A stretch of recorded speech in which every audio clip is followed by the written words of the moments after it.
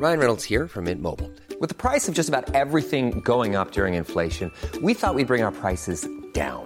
So to help us, we brought in a reverse auctioneer, which is apparently a thing.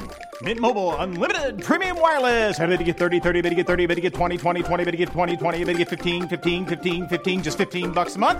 Sold! Give it a try at mintmobile.com/switch. $45 up front for 3 months plus taxes and fees. Promo rate for new customers for limited time. Unlimited more than 40 gigabytes per month. Slows full terms at mintmobile.com. You wearing shorts as well, Chris? Have you seen how hot it is today? Yeah, I'm wearing shorts too, man. I should probably start this sucker up, shouldn't I? Yeah. And welcome to another episode. Well, no, to the first of the Mystery on the Rocks Hollywood series. Mystery on the Rocks do Hollywood. Mystery on the Rocks do Hollywood. That's it. Yeah, welcome. I think we finally got the best intro. Yeah, you saying I should probably start this sucker up. Okay, yeah, that's it. I should probably start this sucker up. Do a podcast right now. And then Ken Brennan can just get his motorbike revving. Oh, yeah, how good would that be? Yeah. Start the sucker up, you just hear that, and then it cuts to the exhaust pipe, shakes slightly as it comes and you out. just see, I get on the back, and as we're driving away, so my voice gets quieter, but I'm like, see you guys next week. Bad to the Bone plays. I wonder how many people listening caught the live stream last week. Yes, actually, yeah, if you did. And if you are listening to the live stream as well, send us an email, let us know if you're enjoying it, if there's anything you're like, Masood, you go too fast when you make the drinks. Or, but it's okay, because you make a few more. Oh, God, I cannot believe the amount I drank 2 weeks ago when we did 2 weeks ago. That was quite fun. I was talking to someone on my thing after your stream, because you went and talked to John Robertson. Yeah, it was quite fun hearing him go, well, Suze, that's absolutely fantastic, but I think about time you went to bed.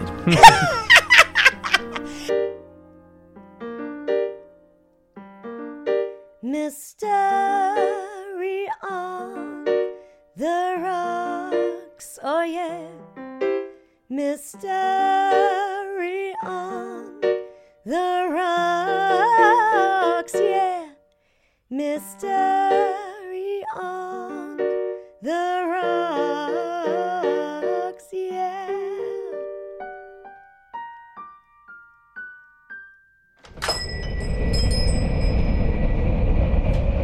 Oh my gosh. Hang on a second. Who's that that coming just walked in? Welcome. It's the listener. The listener. Hello. Hello, listener. Hey, listener. Thanks for swinging by. Hey, how are you? Okay, good. Not very chatty. That's fine. Nothing to say. Get him a drink, Masood. What are you I'm making? going to get you a drink. Yeah, I'll mix you a drink. Now, that'll loosen the lips. Yeah. Fix him up a beef fizz, Masood. Beef fizz. Here we go. One beef fizz coming up. What are you drinking, Chris? All right. So I'm drinking. Oh, this is special. I'm drinking a Marmite Mary. A Marmite Mary? Yeah. You said this earlier. I said it sounds like horrible 70s slang for someone who's gay. Yeah, it's like really he's a bit of a homophobic. Marmite Mary, that one. Yeah, like a kid goes to the school disco in a pink shirt, and everyone's like, "Oh, look at him, a Marmite Mary." Marmite Mary. Sounds like something that Gene Hunt would say. And also, I put on such a deep voice that must have been the staff at the school that were doing it. It's not. None of the kids are talking about. All right, Marmite Mary. Question 2 in your textbook, page 5. Go on. How many pink shirts does a dickhead wear? Go on. So it's called a Marmite Mary, which I've done a variation on it because I didn't know. Basically, I wanted to make, because you were talking about a beef fizz as a joke, and I thought, maybe I can make a beef fizz out of Marmite, because obviously I don't eat meat. But I then thought there's got to be a Marmite cocktail, and there's one called a Marmite Gold Rush, which I couldn't make because one didn't have one of the ingredients, and 2 couldn't be asked. It was quite a lot to do. But the Marmite Mary is basically just like it's whiskey. You're supposed to use Chivas Regal 12, but I didn't have that, so I just used a really peaty whiskey called Big Pete. So it's quite smoky. Big Pete. Yeah. So it's quite smoky. Big Pete, Marmite Mary. They go around the bush. So it's Marmite. It's dry sherry. So like Bristol cream, lemon juice, and then it's a Marmite and chili reduction. Oh, so you made the Marmite and chili reduction? Yeah, I did that today when I made my lunch. Right. And then and then it's also some tomato juice, a little bit of tomato juice, and I used really, really spicy coriander hot sauce. Ooh, and it's that sounds really good. It's really nice. It's really nice. Yeah. You'll have to send me the reduction thing. That sounds really good. Amazing. The Marmite Mary, not in this form, was made as a promotion at a bar in Birmingham like a couple of years ago. Mm-hmm. That's quite quaint. What about you, Suze? What do you got there? That's a nice glass as well. Thank you. We have one cut glass short tumbler left from the divorce. Yeah, this is... Okay, so what... I'll tell you my thinking. I only had a tiny, tiny bit left of my elderflower bowls. Just like elderflower triple sec, I guess. I only had a tiny bit left, and I was like, what would go with that? And I was looking at my collection of drinks, and I decided to add a little bit of every single spirit that I've got. Wow. And so that's every single spirit that I had on the side. I'm going to call it a bloody hell. Yeah. Because it's red. That. It's really red. So I'll tell you what's in it. Elderflower bowls, bourbon, Campari, dry vermouth, sweet vermouth, gin, vodka, rum. Did I say that? There's more. That's 8 spirits so far. Cointreau. They're all the way over there. What was in it? There was more. Judging by the size of it, there's no mixer in there. Pessoa. No, it's just it's just all spirits. Shitting hell. Pessoa. It's every spirit. I'll put it on Twitter for people. Fuck. At SuzUK, follow me. Fire up the Cointreau. Oh my god, I'm going to call it Fire Up the Cointreau. Yeah, that's great. There we go. Fire Up the Cointreau. What about you, Masood? What have you got? This is a boxcar. So it's the same as a sidecar, but you swap out the brandy for gin. So you have gin, you have some lime, you got a little bit of orange liqueur or Cointreau, and a little bit of grenadine. Ooh. And you shake that up. It's very nice. It's very sweet. It's sort of like it's a bit like a red fruit pastel. Ooh, do you know what? This is a little bit like that. Yeah. This is something a little different, isn't it? We do Hollywood. What is that? What do you? There are quite a few mysteries centered around Hollywood. Not necessarily the film industry, although it is part of it because it's the biggest industry in Hollywood. But through the 20th century, and certainly like during the Golden Age and stuff, there were some mysteries, and I thought it'd be cool to like do a themed series of those. Yeah. Rather than just picking them like we have been doing and just doing like a Mystery on the Rocks do Hollywood, because I realised we hadn't actually covered any Hollywood ones. Mm-hmm. I think the closest we came was the Lady of the Dunes, who was supposed to have been in Jaws, and that was filmed in Massachusetts. Yeah. But like because Hollywood was very seedy. I thought let's do Mystery on the Rocks do Hollywood.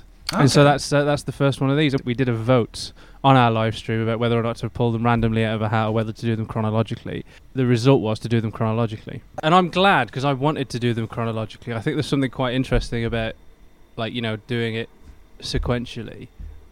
Is there any like increase in severity or strangeness? No. It's just I think it gives a better flavour of. Oh, okay. I don't know. It just felt better than like going from 1920s to 1980s back to the 40s and stuff. I guess each one has a flavour of that era within a little bit, yeah. Don't worry, listener. This isn't going to be like a series of like 30. It's like a themed series of episodes about the seedy underbelly of Hollywood. The first one, though, was 1921, which is the death of Virginia Rappe.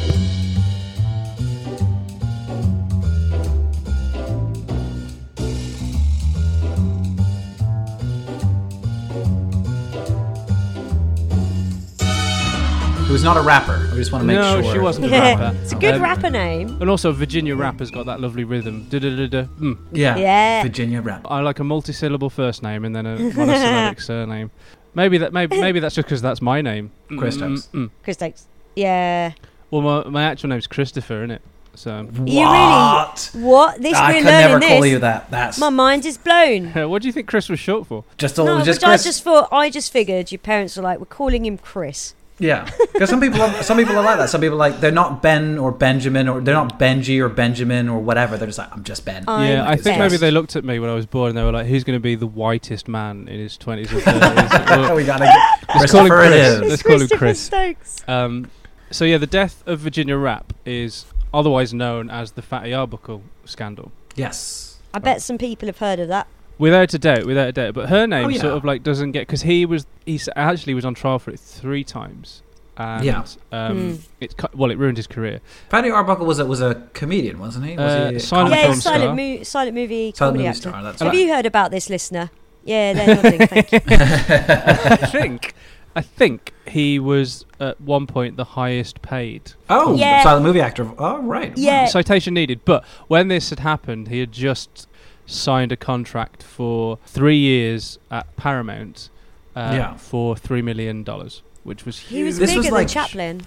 This was like back in the day when it's like the studio would just churn out like movies just like all the time. They're just like just fucking week after week. Yeah, they're just like, oh man. It was literally, they called it the factory system of making movies. It's really amazing. Yeah. People on contract, and you could be on contract and as an actor, and they would not call you for the 5 years you were on contract. So you earned nothing in that. You were on a little retainer, but you don't be in any films, but you couldn't go to another studio. It's really bizarre. There were 5 big studios, or 6 something. Yeah. This $3 million contract was unprecedented. So like no one had gotten a contract that big, right? So he was like riding high, and also he had this kind of like avuncular demeanor. Like he was supposed to be portly and jolly. Jolly Fat Man basically was his. Yeah, right. I think his back in the day when it's like, hey, listen, you're a jolly fat guy. We'll make a couple of jolly fat guy movies. We'll put the jolly fat guy in. Don't worry about it. It's all right. Fall over that butter churn, would you? We'll call you Fatty. Actually, my name is David. We'll call you Fatty. Don't worry about it. It's all right. Thanks, Fatty. Great to have you. So what happened with Virginia Rapp? She unfortunately died. So while people know that Fatty Arbuckle was involved in this scandal, not a lot of people. Yeah, it's not her name that comes up. Right. People call it the scandal. Yeah. It became this huge scandal, but she was at the centre of it. She died, and it became widely covered and massively sensationalised by the media. So it was during a party which was held on Labour Day, September the 5th, 1921, at Fatty Arbuckle's suite at the St. Francis Hotel in San Francisco. She suffered a trauma. She died 4 days later. In hospital from. I didn't realise. I thought she was found dead. No. Okay. No. This is another thing, and that's why it became sort of like all muddied in terms of what actually happened. So she died on September the 9th from a ruptured bladder and secondary peritonitis. Peritonitis? Yes. So that is. I always thought it was to do with the appendix. So it's inflammation of the peritoneum. Lining of the inner wall of the abdomen and cover of the abdominal organs. So that's officially what she died of. The exact events of the party are still unclear because witnesses couldn't decide what actually happened. Right, okay. So people that were there.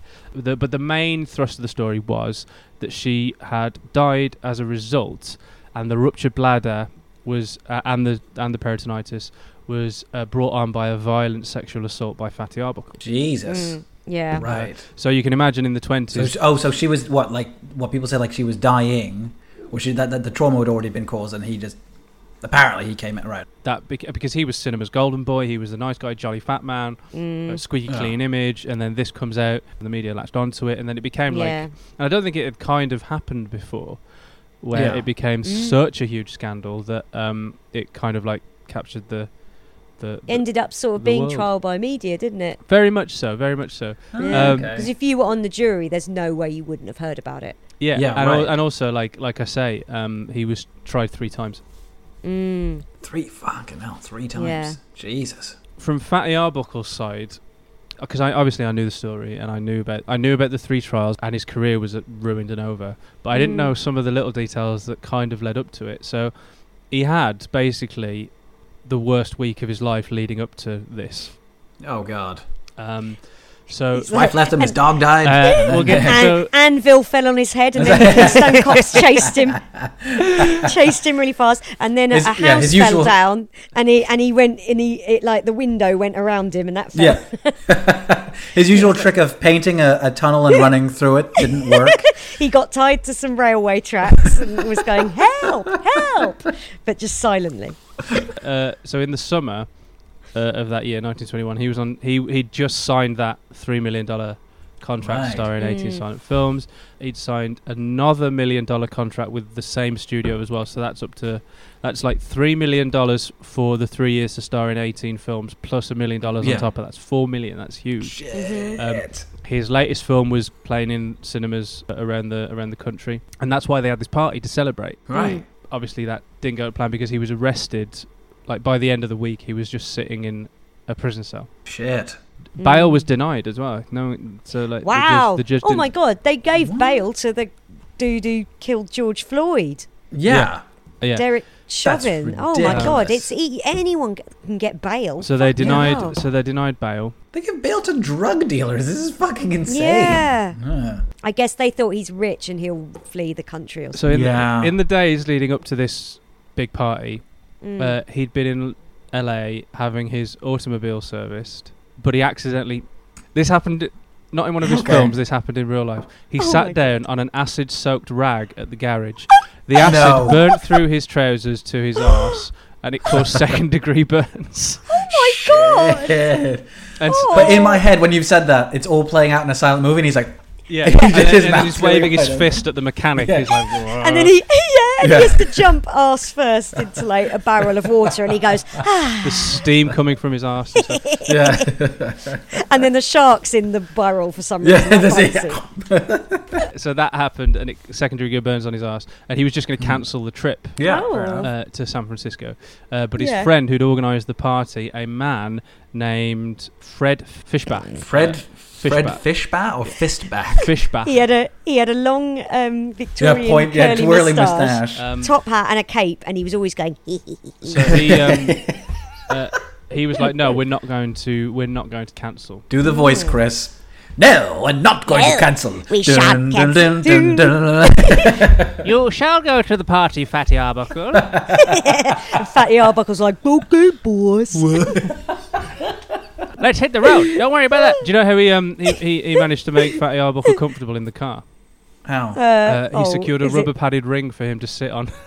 Yeah, I suppose so. Like a big old whoopee cushion, and then they managed to get him. They managed to drive him up the coast where Fishbach had reserved adjoining rooms and a suite as well. In the right. Is it basically like Fatty Arbuckle? It was all on his dime. Yeah. Was he paying? Was he footing the bill on this party? Well, I don't know. I honestly don't know that. Oh. I imagine like money came from wherever it needed to. Probably, I imagine the studio was probably like, yeah, whatever. Maybe because that's also the time when they're just like they're just writing blank checks. Nobody knows what the fuck's going on. Well, it's boom time. It's boom time. The economy just keeps going up. It's a global economy now. It can't lose. But we all learn our lesson. There was booze at the party despite prohibition. Right. So according to what Arbuckle said was, Fishbach had arranged everything. The rooms, the guests, the booze. Right. So on the day of the party, on September the 5th, Arbuckle woke up and there were loads of guests there. Some of them were uninvited. He didn't know them. I like the idea of them where he wakes up and they're in his room. He's like, well, they're just standing around his bed. He was walking around in like his PJs and his slippers. And then he saw Virginia Rapp and a woman named Maud Delmont. They were there together, weren't they? Yeah, when he saw them, and he expressed concerns that their reputations might alert police to the fact that there was booze there, because these were, I don't want to say party animals, but they were socialites. Hey, careful, Fishburne. These are fast women. And they're like, hey, we heard you guys had booze at your party. I can't confirm or deny it, ladies. Come on in. Not to worry, fatty. Everything will be fine. He turns to walk away in disgust to get these women out of here, and then he trips over the rug. And then the chandeliers come down. His trousers come down, and you just hear... But the party went ahead. booze flowed freely. He was kind of starting to kick back and relax. He was no longer focusing on his work schedule. The burns were healing on his arse. So he must have felt amazing. He was just starting to feel a bit more comfortable. Wasn't he only about 33 or something as well? 1887 he was born. So yeah, he was 33 or 34. Oh God, he was younger than me, and he's like biggest film star in the world.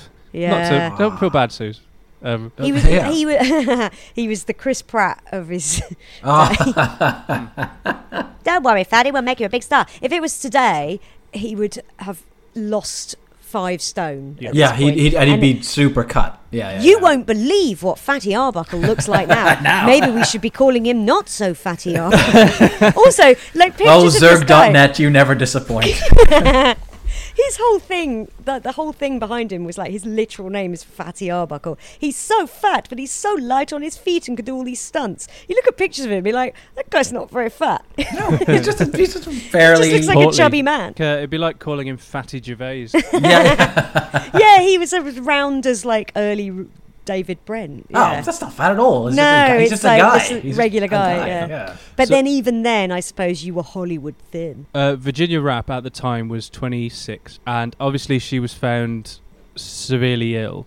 What Maud Delmont says happened, that after Fatty Arbuckle and Virginia Rappe had a few drinks together, he pulled her into one of those adjoining rooms, and he said to her, apparently, "I've waited 5 years for you, and now I've got you." Oh, so they knew. Oh, so they had known each other. He knew Virginia Rappe because she was an actress and had been in a few films. And Maud Delmont was known on the scene, the party circuit, as a lady who knows how to find booze. And I'll sniff it out. After a half hour or so, Delmont said that she heard Virginia Rappe screaming. Right. So she knocked on the door. It was locked. She tried kicking it. After a delay, Arbuckle came to the door in his pyjamas, wearing Virginia Rappe's hat, cocked at an angle. He was smiling, and behind him, she was sprawled on the bed and moaning. And according to Delmont, Virginia Rappe had said Arbuckle did it. Right. Which is a weird thing to say when there's only 2 of them in the room. Very odd thing to say when she's not dead. Yeah. So he did it. He opened the door. They took Rappe was taken to another room, and a doctor was summoned. He attended to her. She stayed at the hotel for a few days before she was taken to hospital, where she died on September the 9th of the ruptured bladder. Yeah. Right. The papers then just went apeshit and had a field day with it. Yeah. Mm-hmm. The story that got out was that while sexually assaulting Virginia Rappe, the actor, Fatty Arbuckle, he'd ruptured her bladder, and then he became painted as this crazed deviant. Yeah, which went against the image that he was known for.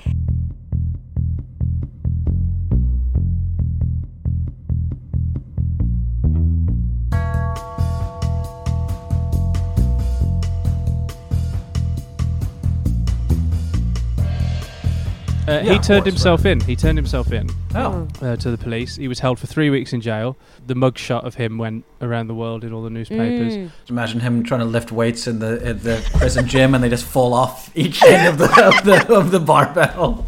His lawyers went hell for leather, insisting that he was innocent. Right. And they kept asking. Right, they are lawyers. And they kept asking the public to make no judgment until all the facts were established. But then they realised that Arbuckle himself was going to have to make a statement. But his story directly contradicted Maud Delmont's. Right.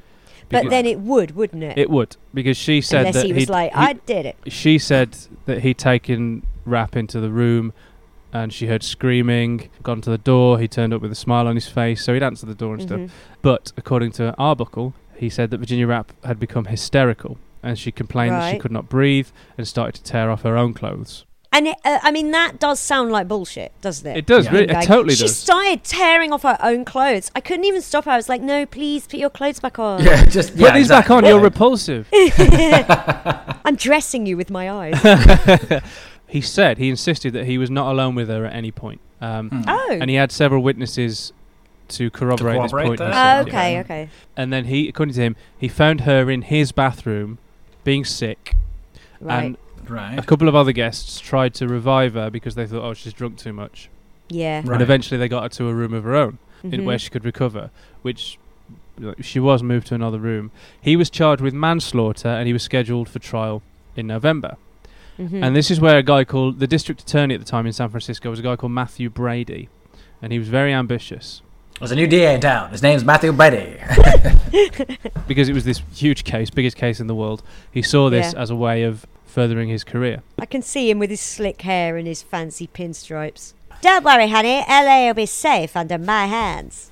Yeah, he's definitely the guy who like walks in and is like throws his weight around, and he probably shouldn't be in a lot of the interviews and stuff, but he's just there anyway. Yeah. He's always walking in and the door like fully opens, like slams against the wall as he walks in. Well, what's going on here? Also, wasn't he sort of responsible for pushing this narrative where she was like this beautiful, angelic, sort of Madonna style creature?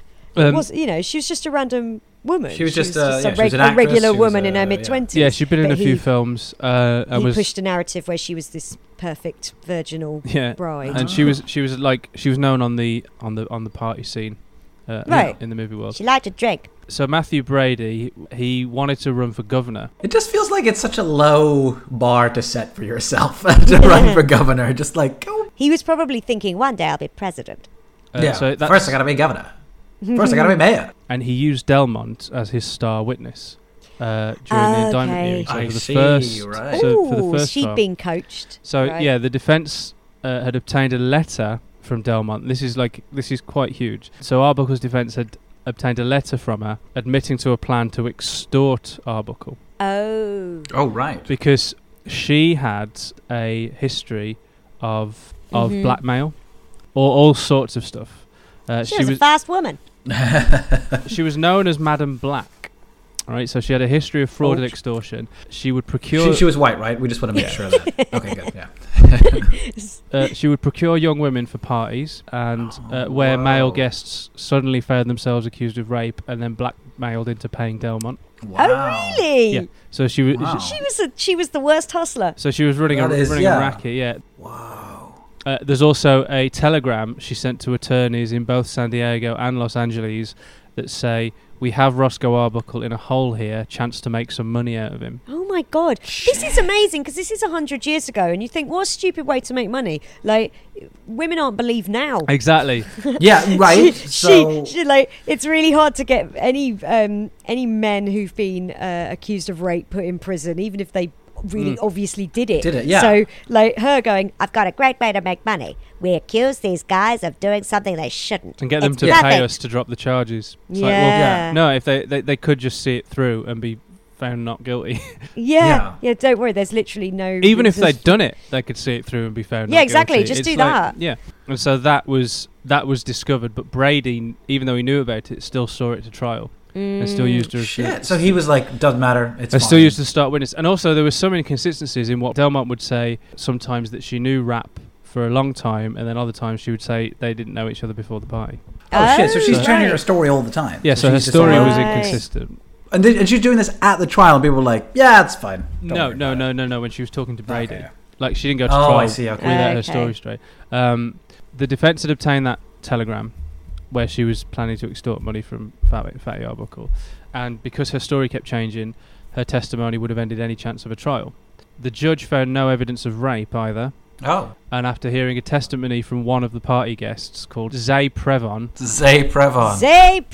Yeah. Zay, take him away. And apparently, according to Zay Prevon, Rapp told her Roscoe hurt me on her deathbed. Okay. And the judge then decided that Arbuckle could be charged with first-degree murder. Oh my God! Shit. Right.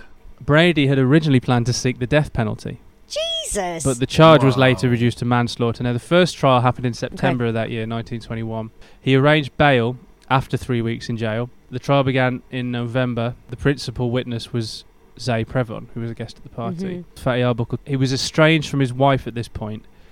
He told her that he did not harm her. I did not harm Virginia Rapp.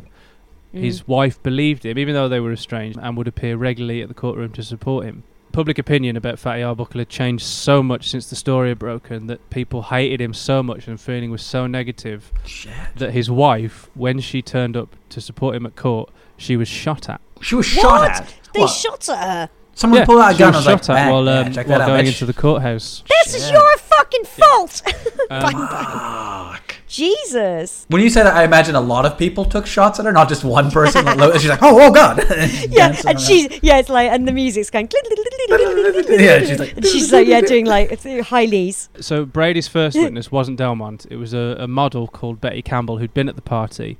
and she testified that she saw Fatty Arbuckle with a smile on his face hours after. This is all like such a Hollywood trial, isn't it? You could just see all these women lining up to give, I'll say whatever you want, director, and then like, enter the court in a new fur coat. Yeah, exactly. Yeah. Oh, this? I can't tell you where I got it.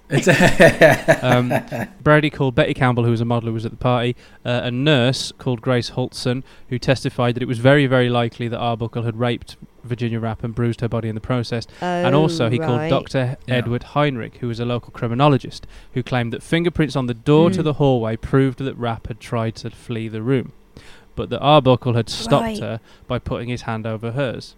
Because his fingerprints were also on the door because it was handle? a big hand over her little one. Oh, right, yeah. It's like a comical, huge door. It's like an Alice in Wonderland.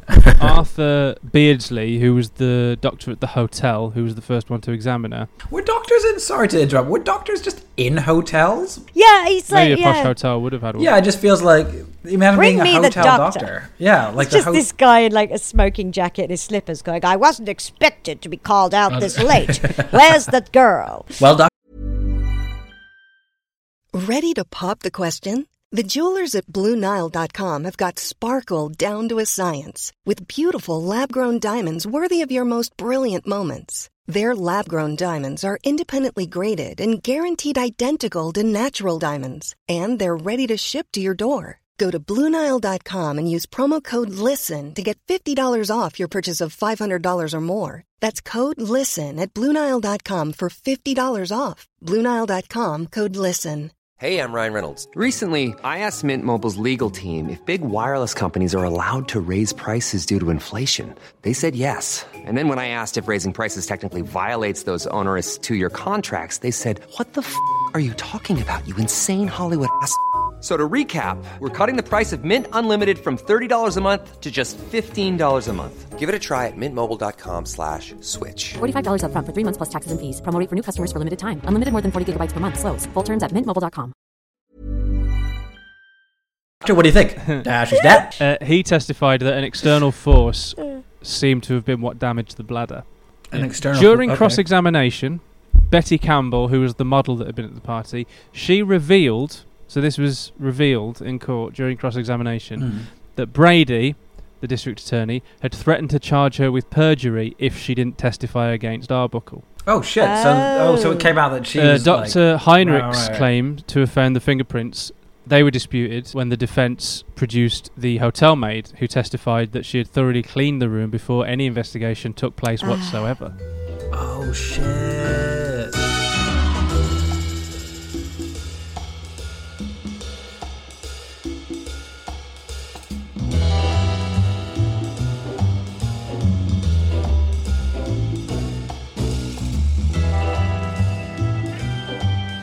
You've got to remember, she didn't die straight away. So Dr. Beardsley, the hotel doctor who examined her the first time, he admitted that Virginia Rapp had never mentioned being assaulted while he was treating her at all. Oh, and she would have done, wouldn't she? Arbuckle's defence was able to get the nurse, Holtson, to admit that the rupture of her bladder could very well have been a result of cancer. Oh my God. The defence called various pathology experts, and they testified that although her bladder had indeed ruptured because it had killed her, there was evidence of chronic inflammation and no evidence of any changes preceding the rupture. So in other words, there could have been no external cause for the rupture, and it was probably a result of an underlying condition. Well, also, like, I don't know if this is in keeping with our particular brand of podcast, but I don't know how nightmarish a penis would have to be to rupture your bladder. Yeah, that's got to be, and that's got to do some serious acrobatics as well. It wasn't his penis that ruptured the bladder. Okay. They were saying that he was so big and hefty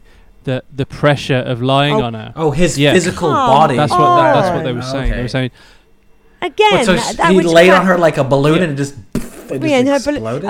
And her bladder burst. This is quite ridiculous because like, if he was that heavy, maybe he'd have cracked some ribs. Rather than rupture her bladder. That's not a thing. Also, in this first trial, and this didn't happen for a while, because bearing in mind there were 3, Fatty Arbuckle refused to testify because the defence lawyers, they found obviously the evidence of Delmont's fraud and stuff. But they also found evidence of unsavoury details from Rapp's past. And by unsavoury, I literally just mean what society deemed to be. So, like, because she was a party girl, she liked to that was all. Yeah. But because they found that, they were planning on using it in the court and say, well, she just liked to drink and she liked a good time. And that makes her evil. And you're like, what? And that she would take her clothes off at parties, because apparently it happened a few times. But Fatty Arbuckle was on trial for killing her. And he refused to let any of that stuff be used in his defence because he didn't, out of respect for the dead. Oh. He was like, no, you can't say anything that makes her look bad. I will not have this woman's honour tarnished by the fact that she used to remove her coat. And as he said that really solemnly and full of dignity, he turned on his heel and fell straight down a manhole. But he got wedged in it. Oh no! And he was like, and he's got his hands on his hips, which are just sticking out, and he's going. And then a work boy gets clicked over with his fingers, and he comes running over with a tin of grease. He puts it around the side, and then as he does that, Fatty Arbuckle just slowly starts slipping down the hole, going, with his fist in the air. And then that's the end of the scene, and it goes down to a little pinpoint of light, circle. What is it? They close. Yeah, just like an aperture.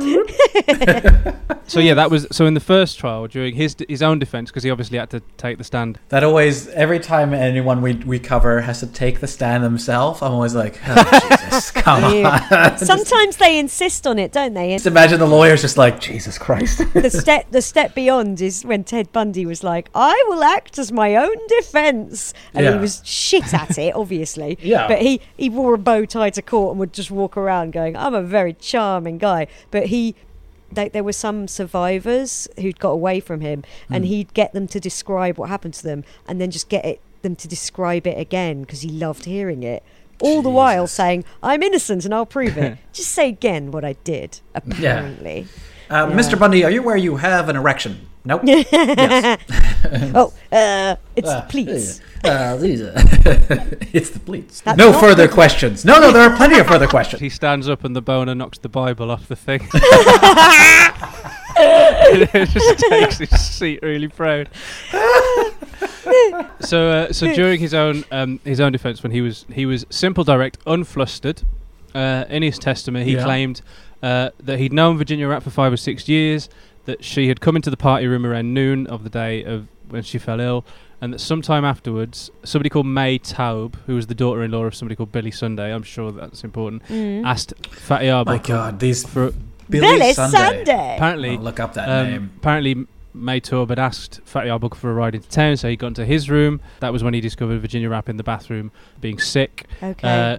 He then claimed that she had told him that she felt asked to lie down. He carried her into another bedroom, asked a few of the party guests to help treat her, and when Arbuckle then re-entered the room, they found her on the floor near the bed, tearing at her clothing, going into violent convulsions. So there's various witnesses who are like, this is how we found her. To calm her down, they placed her in a bathtub of cool water. Arbuckle and Fischbach took her to the room that they moved her to, called the hotel manager and the doctor, and at this point, all those present, they just thought she was just hammered. Even the doctors thought she was hammered, and they are called here hotel doctors. Well, see, this is the other thing as well. It's like, okay, we're gonna open this hotel. There's gonna be some pretty fucking crazy parties happening here. We're gonna need a doctor, not a good doctor, just a doctor, somebody any doctor, a man who knows how to keep his mouth shut. So, thinking that she was in good hands and thinking that she'd just sleep it off, Fatty Arbuckle drove May Taub into town. During the whole trial, the prosecution presented medical descriptions of her bladder as evidence that she'd had an illness. In his testimony, he denied any knowledge of her illness at all, and during cross-examination, Assistant District Attorney Leo Friedman, he aggressively grilled Arbuckle over the fact that he refused to call a doctor when he found Rapp sick, and argued that he refused to do so because he knew of Rapp's illness and saw a perfect opportunity to rape and kill her. Oh, for God's sake. I mean, it just sounds like he found a girl who he assumed, everyone assumed she was pissed. Yeah. He assumed, someone's had a bit too many, and put her on a bed. He calmly maintained that he never physically hurt or sexually assaulted her in any way during that party. It's weird that he had to say during that party. During the party, and then he winked at the female members of the jury. And then he stood up and his boner knocked the Bible off. And knocked the Bible off. And it made a little... He also stated that he never made any inappropriate sexual advances against any woman in his life. After 2 weeks of testimony with over 60 witnesses, including 18 doctors, the defence decided to rest their case. So this was in November. So it happened in September. This was in November. And then on December the 4th, the jury returned 5 days after being deadlocked, and they had a 10-2 not guilty verdict. So they found not guilty 10-2, but because it wasn't unanimous, a mistrial was declared. Oh my God! Right, I see. I didn't know that. I thought he'd been found guilty from the off. Yeah. Right. Arbuckle's attorneys, they discovered that a woman named Helen Hubbard was on the jury, and she had told jurors... The 1920s people's names, Jesus Christ. Helen Hubbard of Old Mother?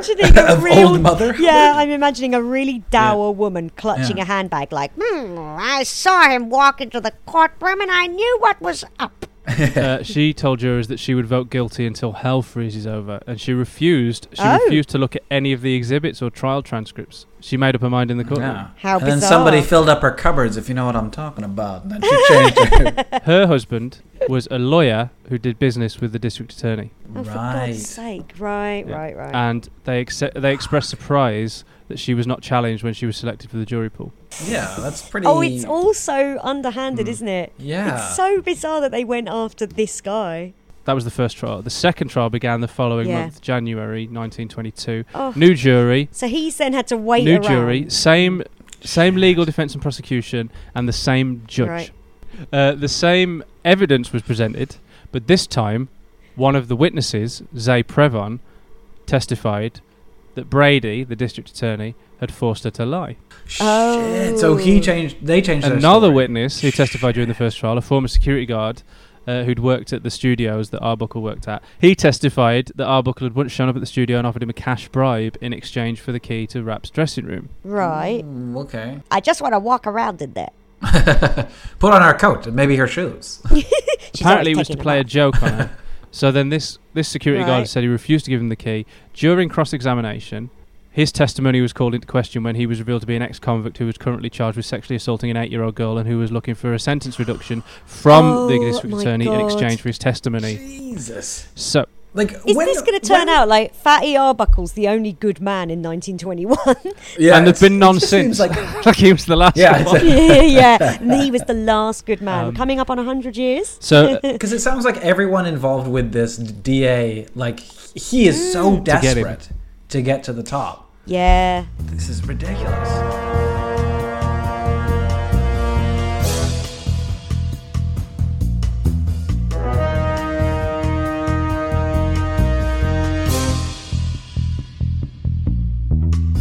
So in the first trial, Rapp's history of heavy drinking was left alone, but in the second trial, they went into detail on it. The second trial discredited major evidence, such as the fingerprints on the hotel door. Arbuckle's weren't there because the maid had cleaned them and stuff. So she was like, they can't have found them because I'm a maid and I'm good at my job and I've cleaned the hotel rooms. I think you'll find. I'll have you know. I completely destroyed all the evidence in that scene. Thank you very much. Heinrich, he was the one that said he'd found the fingerprints. He took back his early testimony from the first trial and testified that the fingerprint evidence was likely faked. Oh, it's a mess. And so the defence, with this time, they were so convinced that there was going to be an acquittal, they didn't call Arbuckle to the stand, which was a bad move because some of the jurors took that as a sign of guilt. And after another 5 days, the jury returned on February the 3rd, deadlocked, this time with a 9-3 guilty verdict. So it's worse this time. So it's, But that's what's crazy about that is that the first trial was the one where it looked like everything was going against him and they found 10-2 not guilty. The second trial, where the first trial was proved to be mostly lies, they came back with 9-3 guilty. Yeah, that's really weird. So like it's like what Suze was saying at the start, like standing outside the courtroom, trial by media. Like, do you know what I mean? Like this story has been festering and festering and festering. And then it finished, and then there was just over a month until the next trial, and the papers are all like, "Oh, what's going to happen? Are they finally going to find out that Fatty Arbuckle is the devil?" Newspapers just spinning in front of eyes, like, "Woo, woo, woo!" Yeah. The verdict for the second trial came back on February the 3rd, and then the third trial began the following month in March. By the time of the third trial, his films had been banned. Wow. Shit. Newspapers. But that contract dried up. Newspapers had been like for 7 months had just been telling stories about Hollywood orgies, murders, sexual perversion. So Hollywood was already being like, people were starting to see how seedy Hollywood actually was. Yeah. Delmont, who was the witness from way back in the first trial, she was by now touring the country doing one-woman shows. As the woman, this is amazing. As the woman who signed the murder charge against Arbuckle, and she was lecturing on the evils of Hollywood. And it's like months. This isn't 5 years later. She was doing this. This is months. like, she's like, my life's changed in a moment. Yeah. Do you reckon she'd started and finished on a song?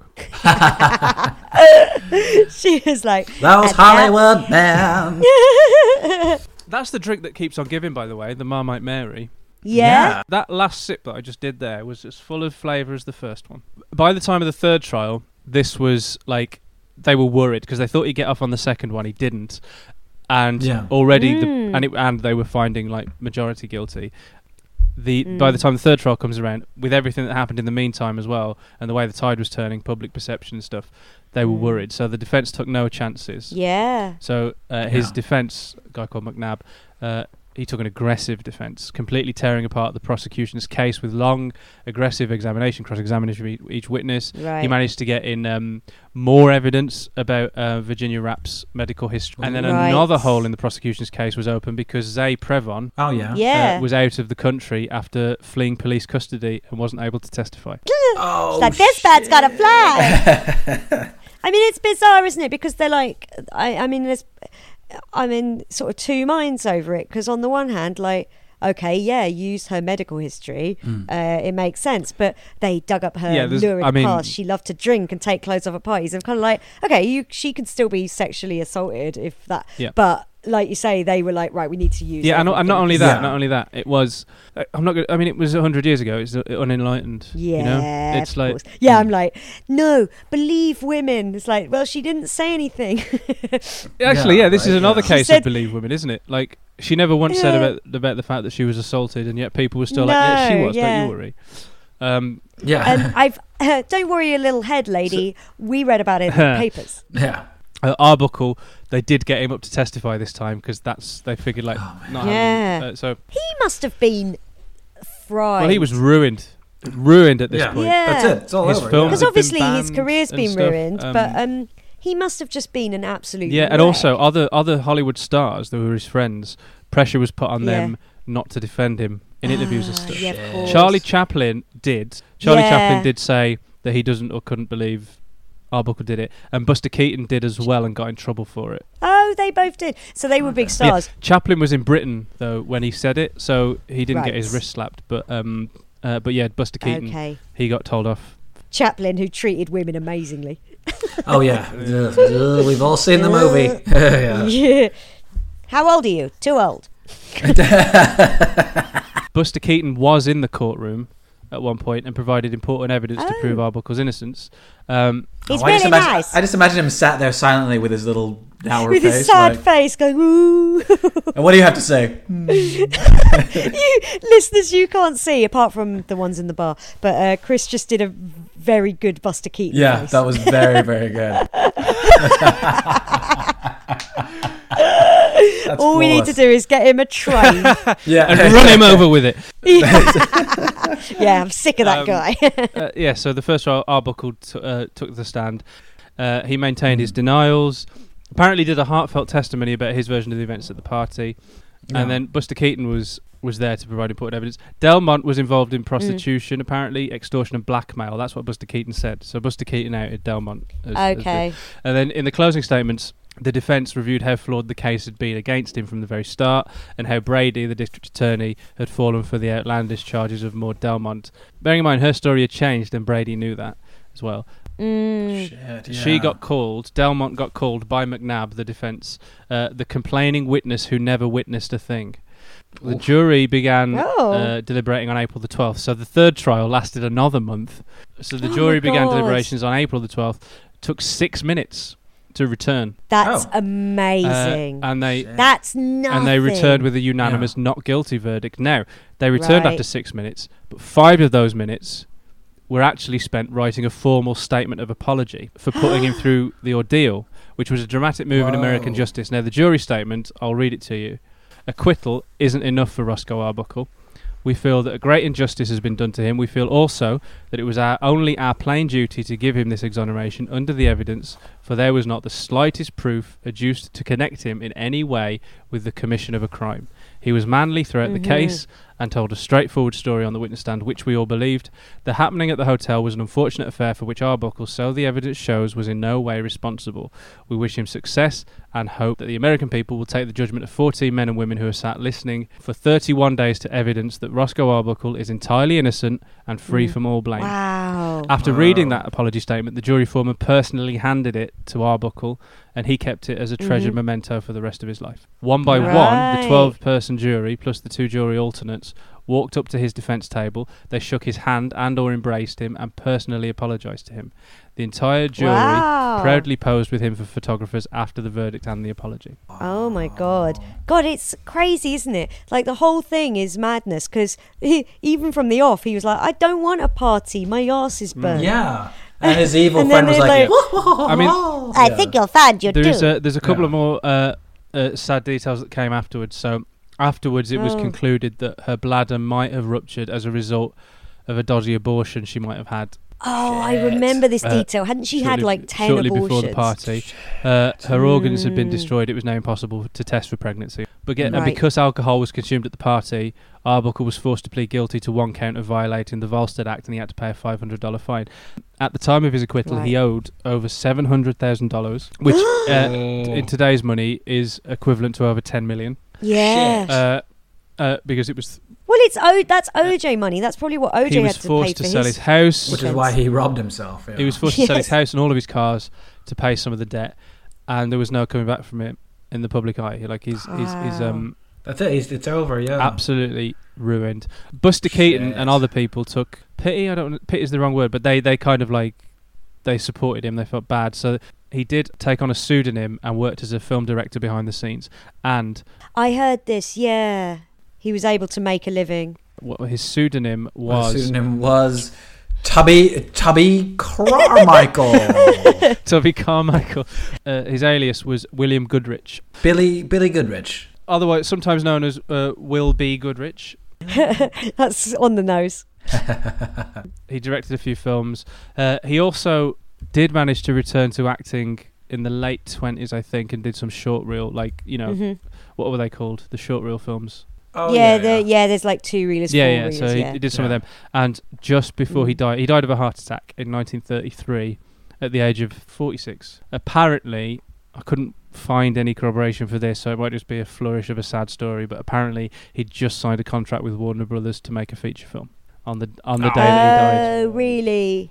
But the wow. Just as he's signing it, like William B. Yeah. But I mean, the thing is, like, it's still no one's ever going to know what happened in the hotel to Virginia Rapp. I think what we can confirm is that Arbuckle probably didn't do it. No, nothing points to it, does it? Also, when in trials like that these days, patterns of behaviour will be taken into account, and his pattern of behaviour would suggest no, it's not. Like, with all the other evidence plus his pattern of behaviour, it doesn't suggest that that's what he gets up to. I mean, yeah, right. It's one of these things, isn't it, where it could be like a series of a series of unfortunate events that all conspire to make it look like. So what if Delmont was involved in this scheme, extortion, of getting women for parties and then accusing people of sexual assault? Virginia Rapp's underlying health condition caused this to happen, and Delmont saw that as a further opportunity to be like, well, we can get him for something else as well as we can get him for murder or something, and we can. And this played into the hands of the district attorney, who wanted to be governor, because he's like, this will be the case of my career. It feels like a real perfect storm of all of these horrific people in the same place at the same time. Like, you've got this shitty DA, and you've got this woman who is doing this extortion racket. The extortion racket thing is, she probably was, right? She definitely was. Or was she? I don't. But like, well, no, it does sound like it. Like, she's a hustler, a grifter. And so, the fact that she went on around like months after the fucking trial was like, time to take this show on the road. Yeah. And she's like quite a bad singer going, oh, the sun rises over the old hotel. The DA sounds like he sounds like a silent movie villain. Like he's just like he's like, I gotta beat the governor, and at any cost, anything it takes, that's what I gotta do. And it feels like a lot of that, you know, is caught up in just this kind of just a fucking horrible. It just, all of it feels really shit at the same time. Oh, it is, isn't it? It's really grim and underhand, and it's. I mean, this is the first in our series, but I think stuff like this will come up a lot. Oh, Hollywood has a seedy underworld. I don't know if you saw the year 2017 and what came out. I mean, it's something I didn't know a lot about, this Fatty Arbuckle thing. I knew very little. Mm-hmm. And it's crazy just the amount of all that and all the people involved that were so... It's a really sad story, isn't it? There's like no winners. No one won. Oh, apart from Delmont. Delmont's like, I'm living the high life. Yeah, what do you think happened, Suze? He probably barely registered it. Yeah. He was on his way out to drive someone somewhere, and he went, oh, she's hammered, put her on a bed and left. Like, I don't think Fatty Arbuckle sexually assaulted this woman, seeing as she never said he did, and there were no signs of it other than the media going, I think we know what happened here. What about you, Chris? What do you think? I reckon that she was taken advantage of royally, both before she died and after she died, by Brady and Delmont. I think I think it's very possible that Delmont had this racket going when she realised that Virginia Rapp had fallen ill, quite so ill at this thing, and then it was this that had happened to her, and she eventually died from it. I think she saw that as like a really good way of nailing Arbuckle for a lot of money. Yeah, very possibly. If you're real good. And then I think actually she realised that rather than getting the money from Arbuckle, she could just collude with Brady. Yeah. I think as soon as he stepped in and sort of showed his cards, I'll scratch you that you scratch mine, because you got to remember that her story was full of holes, and he still took it to trial. Yeah, exactly. Yeah, so amazing, isn't it? That's nuts. Well, I mean, I've got something here that might interest you. This is a very rare recording. It's the only one I could find of Delmont's closing song from her one-woman show. Oh, okay. Would you like me to play it? Yeah. All right. Settle down, all of you. You're completely outrageous. You want one more? Okay, you got it. I'll tell you how I became a fast woman in the hardest town to make it in all of the USA. Oh, yeah. If you've got the face of an angel, the mind of a fox, you're sick of these men calling all the shots, it's time to become... Oh, sing it real good. The fastest woman in Hollywood.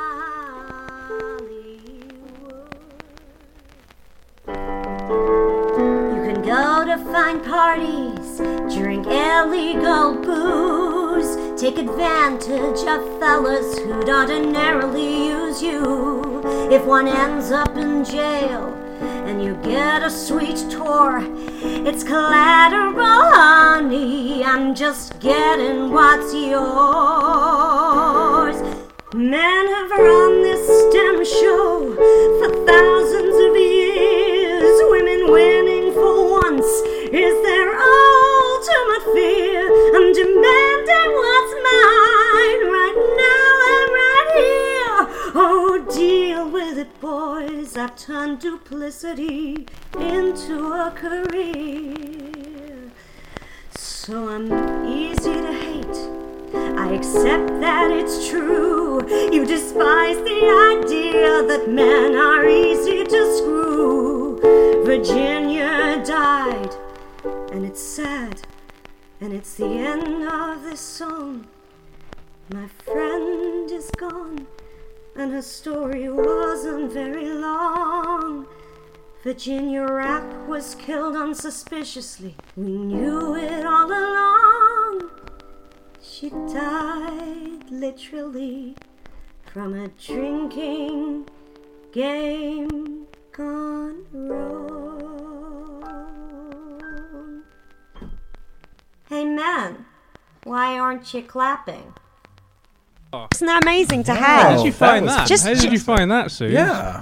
I inherited from a very old relative a collection of 1920s erotica. So that's the first part of our... Yeah, that was our first Hollywood... Our Do Hollywood series. Awesome. We call it Hollywood Case Files. That's fucking crazy. I didn't know... This is the thing. I don't know so much about the seedy underbelly of Hollywood. So that's... thanks, Chris. That was super awesome. Yeah, it was wicked. And if you're listening to this on Thursday morning, tonight, Thursday evening, every Thursday evening at 8 p.m, join us at twitch.tv/Mystery on the Rocks for our crazy last live week's was stream. incredible. Oh my good God. Oh, it was jump on our YouTube great. to watch that. So great. That was a lot of fun. Yeah.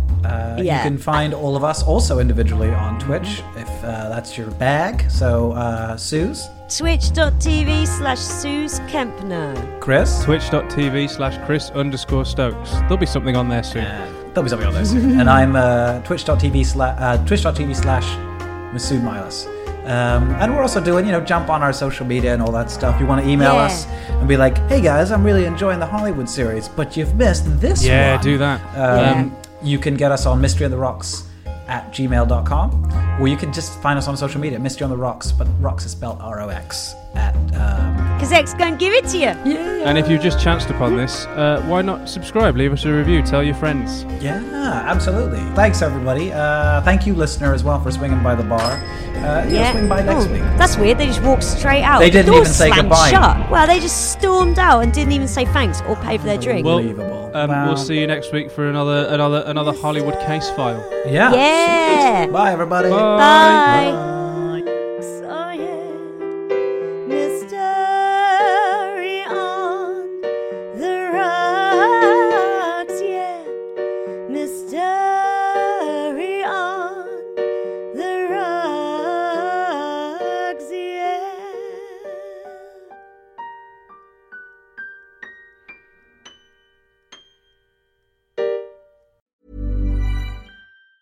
Planning for your next trip? Elevate your travel style with Quince. Quince has all the jet-setting essentials you'll want for your next getaway, like European linen, premium luggage options, buttery soft Italian leather bags, and so much more. And is all priced at 50 to 80% less than similar brands. Plus, Quince only works with factories that use safe and ethical manufacturing practices. Pack your bags with high-quality essentials you'll be wearing for vacations to come with Quince. Go to quince.com/pack for free shipping and 365-day returns.